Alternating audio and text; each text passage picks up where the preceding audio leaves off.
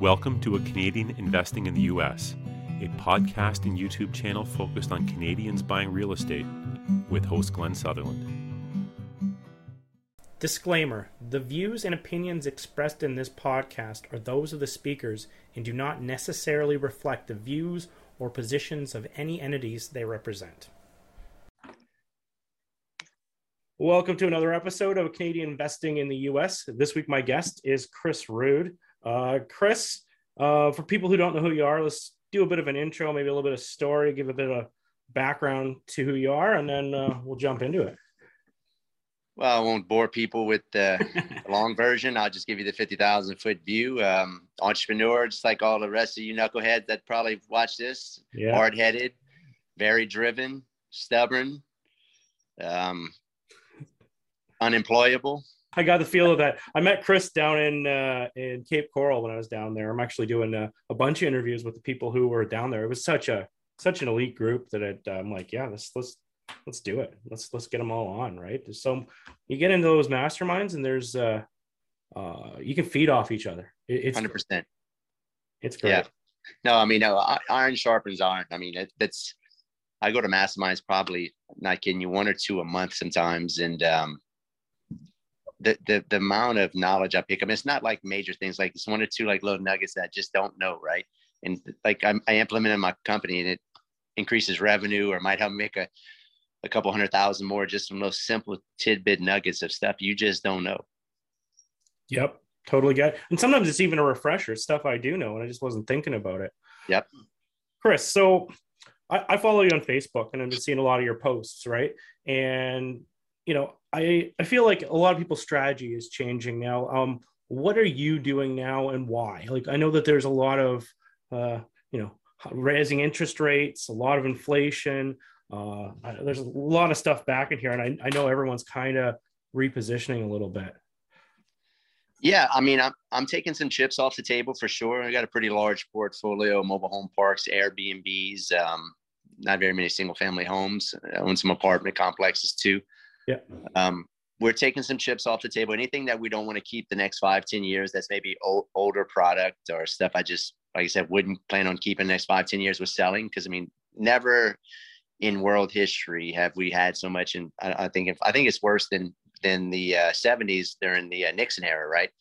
And with that said, we may not ever see another opportunity like this in our lifetimes, right? I mean, the last time there was an opportunity like this where we had such soaring inflation, I wasn't even born. I was born in 81. I think when this happened, it was the late 70s when Nixon was in. So, or maybe it was early 70s. Yeah, it was early 70s. It was 71. I'm sorry. Yeah. But so if you can study history and cycles and mix it in with philosophy, especially, business philosophy, you can kind of predict the future as a business owner, right? Everything comes in cycles. Everything's pretty damn well predictable. If you look at it, it comes in, different forms and fashions. It may not be the exact same thing, but it all rhymes, right? Yep. So I think we're in for, major pullback here soon. So I'm taking chips off the table, stacking the cash for the crash, waiting for opportunities and seeing where's the trends right now. And I think the trends are going to be affordable housing and RV parks, right? A lot of people are getting poorer because of inflation. So they're downgrading their standard of living. And then your baby boomers, which are 10,000 a day retiring, a lot of them are selling off their nice brick on slab house and buying RVs and going RV for the rest of their life. And I've at firsthand seen this because I own an RV, and every freaking RV park in the country is full. And it's been like that for about a year and a half, 2 years now. And then they're booked out a year, 2 years in advance. So that's a good trend. And that's kind of where we're headed with mobile home parks, RV parks. In addition to that, we are looking at acquiring HVAC companies right now as a bolt-on business to our real estate company, because it's symbiotic to what we already do. I spend 6 figures a year in HVAC services with all the properties we have. So we want a business that's going to help serve the overall real estate company that is recession proof to what's coming. Because let's be real. People are going to pay their AC and heat bill before they pay their mortgage if shit got really bad. Yeah, especially in the South. Especially where I live, man. It's 105 degrees in South Louisiana right now. As soon as you step outside, within 2 minutes, you're sweating. So you're moving stuff to cash, and you said 5 to 10 years, anything you're not going to keep that long, right? Is that just strictly because of the cash, or does any of it play into like, even I experienced during COVID times that they weren't doing refinances, banks might tighten up. Is that part of the equation, that you might just get stuck with not being able to refinance these properties or extend your financing? That's definitely a part of it, because the banks will get nervous and seize up like they did in 2008 and like they did in 2020, right?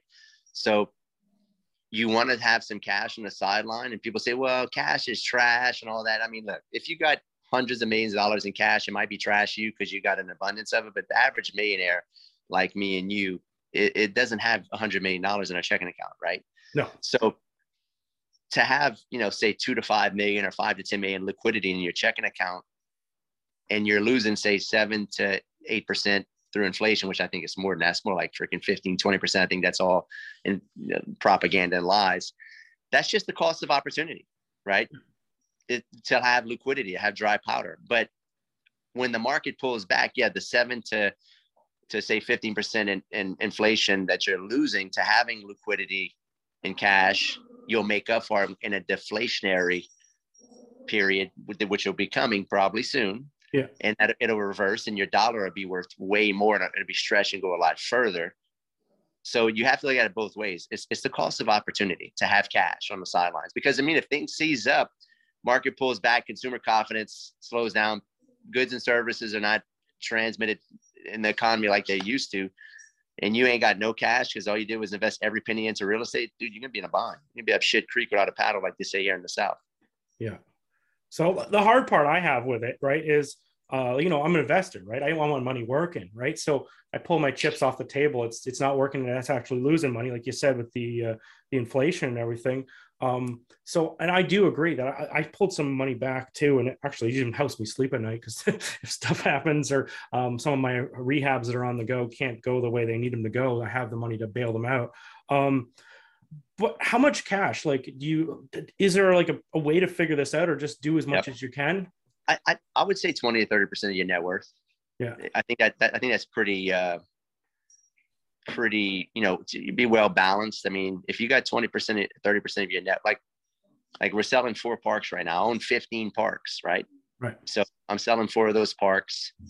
Well, didn't you just say that like the mobile home parks are going to be full though? So why sell the parks? Because I don't plan on keeping those parks.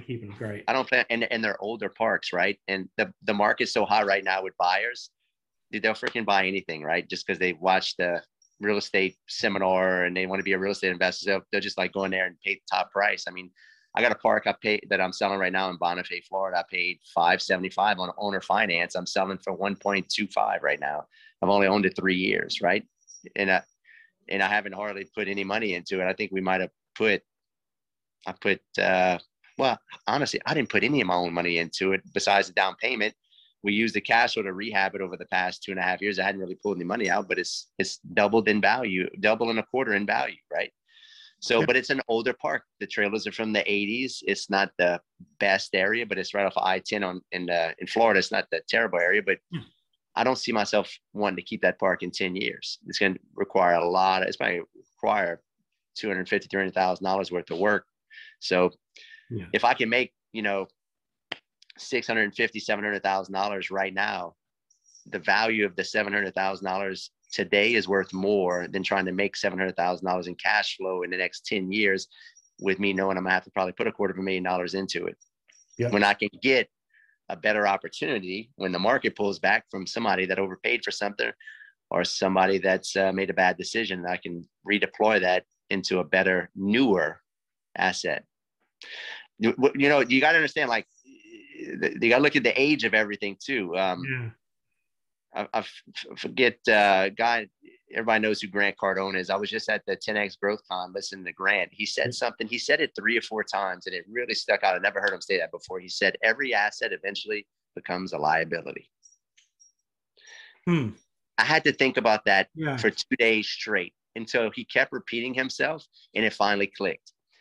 Everybody thinks they're buying assets. No, you're buying an asset now that will eventually become a liability. So you need to make sure the cycle of that asset class is in a particular time period where it's still going to be an asset and not be a liability soon, because it's old, wore out, and is going to need a lot of capital injected into it to make it an asset again. So if you're holding on to an asset that's old, in my case, this park, this from the 80s, I know that it's going to be probably a liability. And I'm not going to probably be able to make any money on it for about another 4 or 5 years, because I know I need to inject another $250,000 into it. Well, is it really an asset to me right now if I'm having to put $250,000 into it over the next 2 to 4 years? No, man, probably not. Probably not. It's going to turn into a pain, right? It's going to turn into a pain. But if I can cash out and make $650,000, $700,000 now to somebody that's willing to buy it, when would I get another opportunity to sell it at the top of the market cycle like I am now? There may not be another opportunity in my lifetime based off of cycles.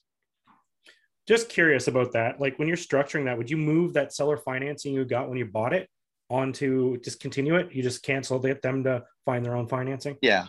I'll cash out my first position lien holder that did owner finance with me, and then keep the profit.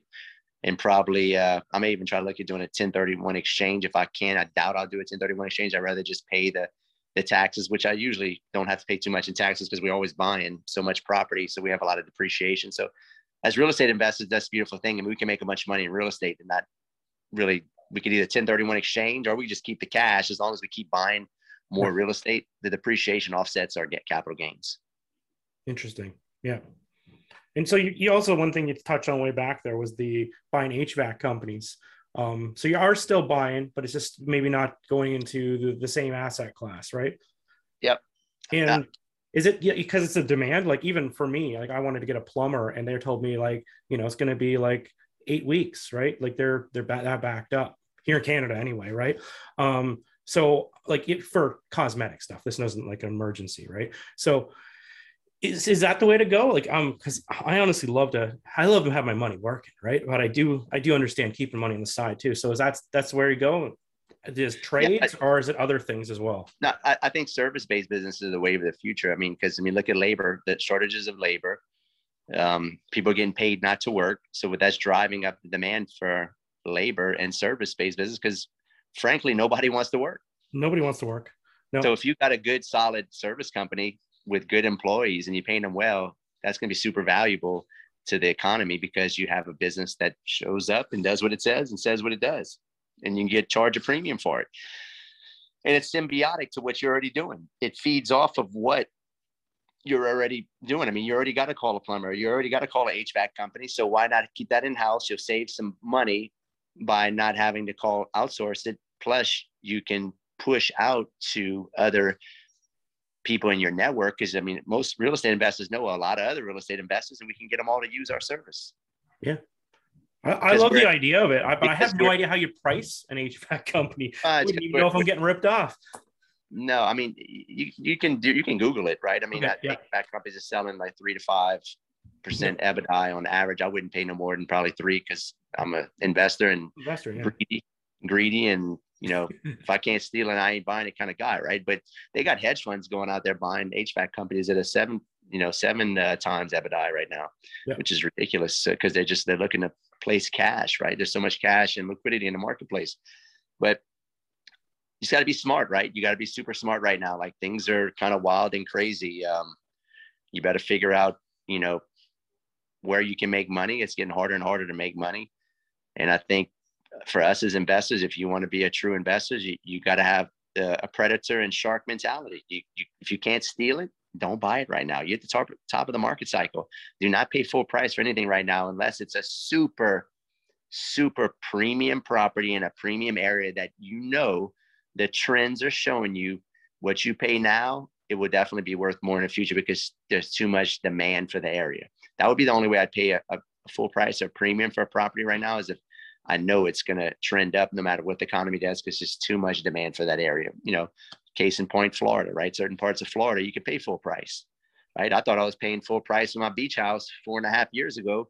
Now it's worth double and a half what I paid for it. I was willing to pay full price at the time because I love the area. I vacation there, and the demand for vacation rentals in that area was so strong. I didn't care, right? And I was right. But it's all about trends, demographics, and you got two types of investors. You got the value investor, and then you got the trend investor. I'd call somebody like a value investor, be like somebody like Warren Buffett, right? He's sitting on $170 billion worth of capital right now, right? But then you got other people like Grant Cardone that tells you cash is trash. Don't sit on cash, right? So like, who do you listen to, right? Are they both right or are they both wrong? I think they're both right and they're both wrong, right? There's just two different strategies. One's a value investor. One's a trend investor. Grant Cardone's a trend investor. He invests in areas that he knows for a fact going to go up because there's too much demand. He only buys apartments. I mean, he owns a ton of apartments in the best parts of Florida where everybody's moving. So is he wrong or is he right? I mean, yeah, Warren Buffett say he's probably wrong. I think they're both right and they're both wrong. But you look at Warren Buffett, he's sitting on $170 billion worth of cash. Is he getting eaten up with inflation right now? Sure, he's probably losing. Yeah, he's probably losing $4 or $5 billion, maybe $10 billion in value to his money that he's sitting on, because he's sitting on $144 billion. So if we do have, say, 8 to 10, which we have more, that's probably like 15 to 20% inflation. Dude, he might be losing $25-30 billion in purchasing power every year, holding on to that. But when the market pulls back, if you got $144 billion in liquidity, you might better turn that into $1 trillion, because things are going to pull back and everything's going to be on sale. And that's what he's waiting for. So he's a value investor. And then you got trend investors. I think you need to be a combination of both. And that's what I look at. I like to just study people and see, like, what are they doing? What is their strategic advantage? And why do they do it? And once you know that, you can really, really hone in your strategy and figure out what works for you. Yep. No, I agree. Even with everything, strategies, everything. I don't like to be doing one thing completely. I want to be like, for me, I'm like flipping, I'm doing burrs, lease options, just lots of different things, diversify yourself. You talked about Florida. I know when we were talking down in Florida, you're also talking about, you did some short terms in Alabama. I didn't hear you selling the short-term ones. If there's a recession or anything, do you think that'll affect vacancy rates, or do you think the Airbnbs will still keep producing? I think Airbnbs will still keep producing because COVID has created this environment where nobody wants to leave the country. Yep. So Airbnbs on the water are crushing it right now. I know. I mean, I own 4 of them. Every one of them are crushing it, double in rents what they used to do. Right. And I think it's a combination of people not wanting to go out of the country. Yeah. And now I say Airbnbs, not condos, houses. So that's another strategic advantage. Houses are going to be more desired because you got your personal space. You don't have to share any space. When you have condos, you got to rub elbows with a bunch of other people. Or if you're in a hotel, you're rubbing elbows with a bunch of other families. Houses on the water. Gotcha. Houses on the water have a strategic advantage over every other asset class in Airbnbs because you have your own space. When I started investing in the US, I did it by myself and had to go through the growing pains of doing that. GlennSutherland.com/coaching. A 12-week coaching program done 1 hour per week over Zoom from the comfort of your own home. Classes are kept to 5 people to be able to answer everyone's questions. Shortcut the process. Make fewer mistakes. Curriculum available at GlennSutherland.com/coaching. It just made me think about Cape Coral again, with like that whole city's on water, right? Like, compared to like most places, you're just going for ocean or some lakes or whatever. That's a great place to invest. As a matter of fact, we just started investing out there. We just started sending out a bunch of direct mail out there to start buying deals. I mean, just got to be strategic, guys. Like, just look at where can you cheat legally, morally, and ethically? Business is war. If you hadn't figured that out yet, you don't need to be in business. I think we talked about a lot. I think I'm assuming you have a lot of Canadian people that watch this. Yeah, probably 80%. Yeah, 80%. My advice to you Canadians is that you better figure out a second strategy besides Canada. That freaking let's just call it like I see it. That freaking low life of a communist dictator Trudeau y'all have over there is literally destroying the entrepreneurial spirit and destroying productivity and doing whatever he can to usurp power and destroy your freedom and rights. So with that said, I think what you're doing as a Canadian investor investing in the US gives so much value to you Canadians, because the U.S. is the last beacon of hope and freedom. I would figure out, especially if you're an entrepreneur. I mean, if you're drinking the communist Kool-Aid, then, you know, I don't have any hope for you. You just need to keep drinking that and just thinking everything's going to be great and your life's going to have a great socialist utopian lifestyle, which you'll be surprised what's going to happen probably in the next 2 to 4 years. You're to wake up to no rights and, you know, getting a COVID jab every other month and living in a prison, right? Called your job.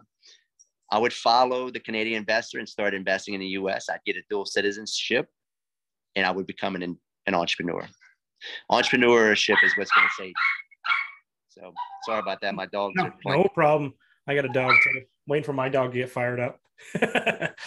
So I hope I wasn't too politically. I think that there's more and more people realizing the advantages, right? We went to that conference and there were several, I won't do name drops, but there are several guys that were known in Canada for being like the guys doing like, you know, the 200 flips a year, right? And they're down there now. They're buying in Florida. They're buying all over the place. Everyone has their different stick where they like, right?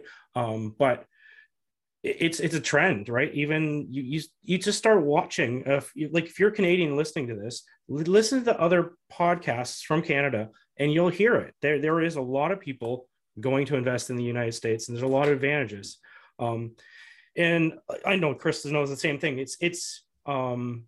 And going to the U.S. as a general isn't a good enough answer. There are states that work much better than other states. There's certain places you don't want to be doing your rentals for tenants or tenancy rentals because they're just you're not going to be able to get these people out. But the same thing in Canada, right? You can't get the people out if they don't stop paying as well. But so pick a place that makes sense. Still, you're going to go down there. Red states, let's just call it what it is. Red, fiscally conservative red states. Anything in the South would be do good. I mean, there's a few states in the North. I just bought 2 mobile home parks in Indiana, but it's a red state. It's more fiscally and socially conservative. I would not be buying in New York or California. I mean, first of all, it doesn't make any sense because everything's overpriced and can't even make anything cash flow. And you have no rights as a landlord. All the rights go to the tenants and they'll bankrupt you in a heartbeat. And they don't care and they won't think twice about it. So you got to be smart, guys. We live in some politically unstable times. History tells us that we're due for some politically unstable times because we've had such good times for the past, 60 to 50 years, right? So that's just what the cycles tell us. Not because I say so, because just study history. I think we're in for some turbulent times. You better be very intentional and think about what you do before you do it. And start thinking about the second and third order consequences of every decision you make. And I think you'll be made whole if you do. You better think 5-10 years out. I think you wrapped it up perfectly there. Chris, if people want to get a hold of you, what's the best way to find you? I'd follow me on Facebook at Chris Rood Entrepreneur, my business page. I do a lot of free content, Facebook's live, talking stuff like this. Instagram, I do a lot of content on Instagram at Real Estate Rood. I have a free book you can pick up if you want a free source on how to find deals, thesourceofthedeal.com, free ebook. And if you want to maybe get hooked up and just DM me on Facebook or social media. My personal Facebook page is full. Just press the like button. And I got a website. You can go to chrisrood.com or just inbox me. Maybe come out to one of my masterminds, get some coaching. I might even have you come speak in one of my masterminds as a Canadian and trying to invest in the U.S. Awesome. Yeah, I haven't been down to Louisiana since February. But awesome. you're more mid Louisiana. But yeah. Anyway, Thank you for coming on the show. I really appreciate it. Yeah, man. Appreciate you, dude. It was a good time.